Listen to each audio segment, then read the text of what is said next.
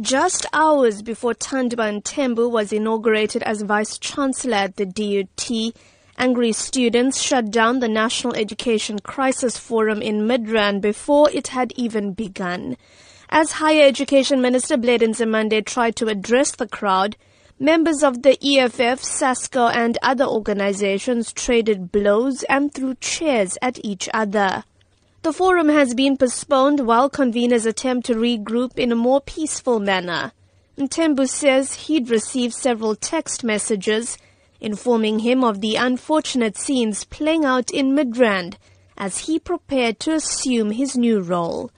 Referring to the Fees Must Fall protest, he says while students may be angry, he wants them to positively engage on ways to take South Africa forward.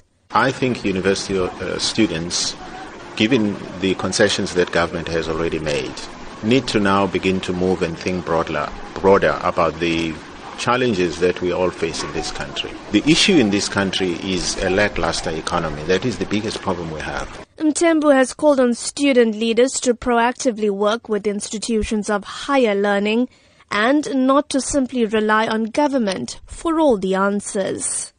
And it's up to government to give more to the 4 million young people between the ages of 18 and 24 who are not in school, who are not in employment. They also need a lot of help from the same government. So I would expect leadership from the university students with the high-level skills and knowledge they have to think broadly about all of these dynamics. In his 5-year strategy for the DUT, Mthembu speaks about a culture of discipline. For the SABC, I'm Minoshni Pillay in Durban.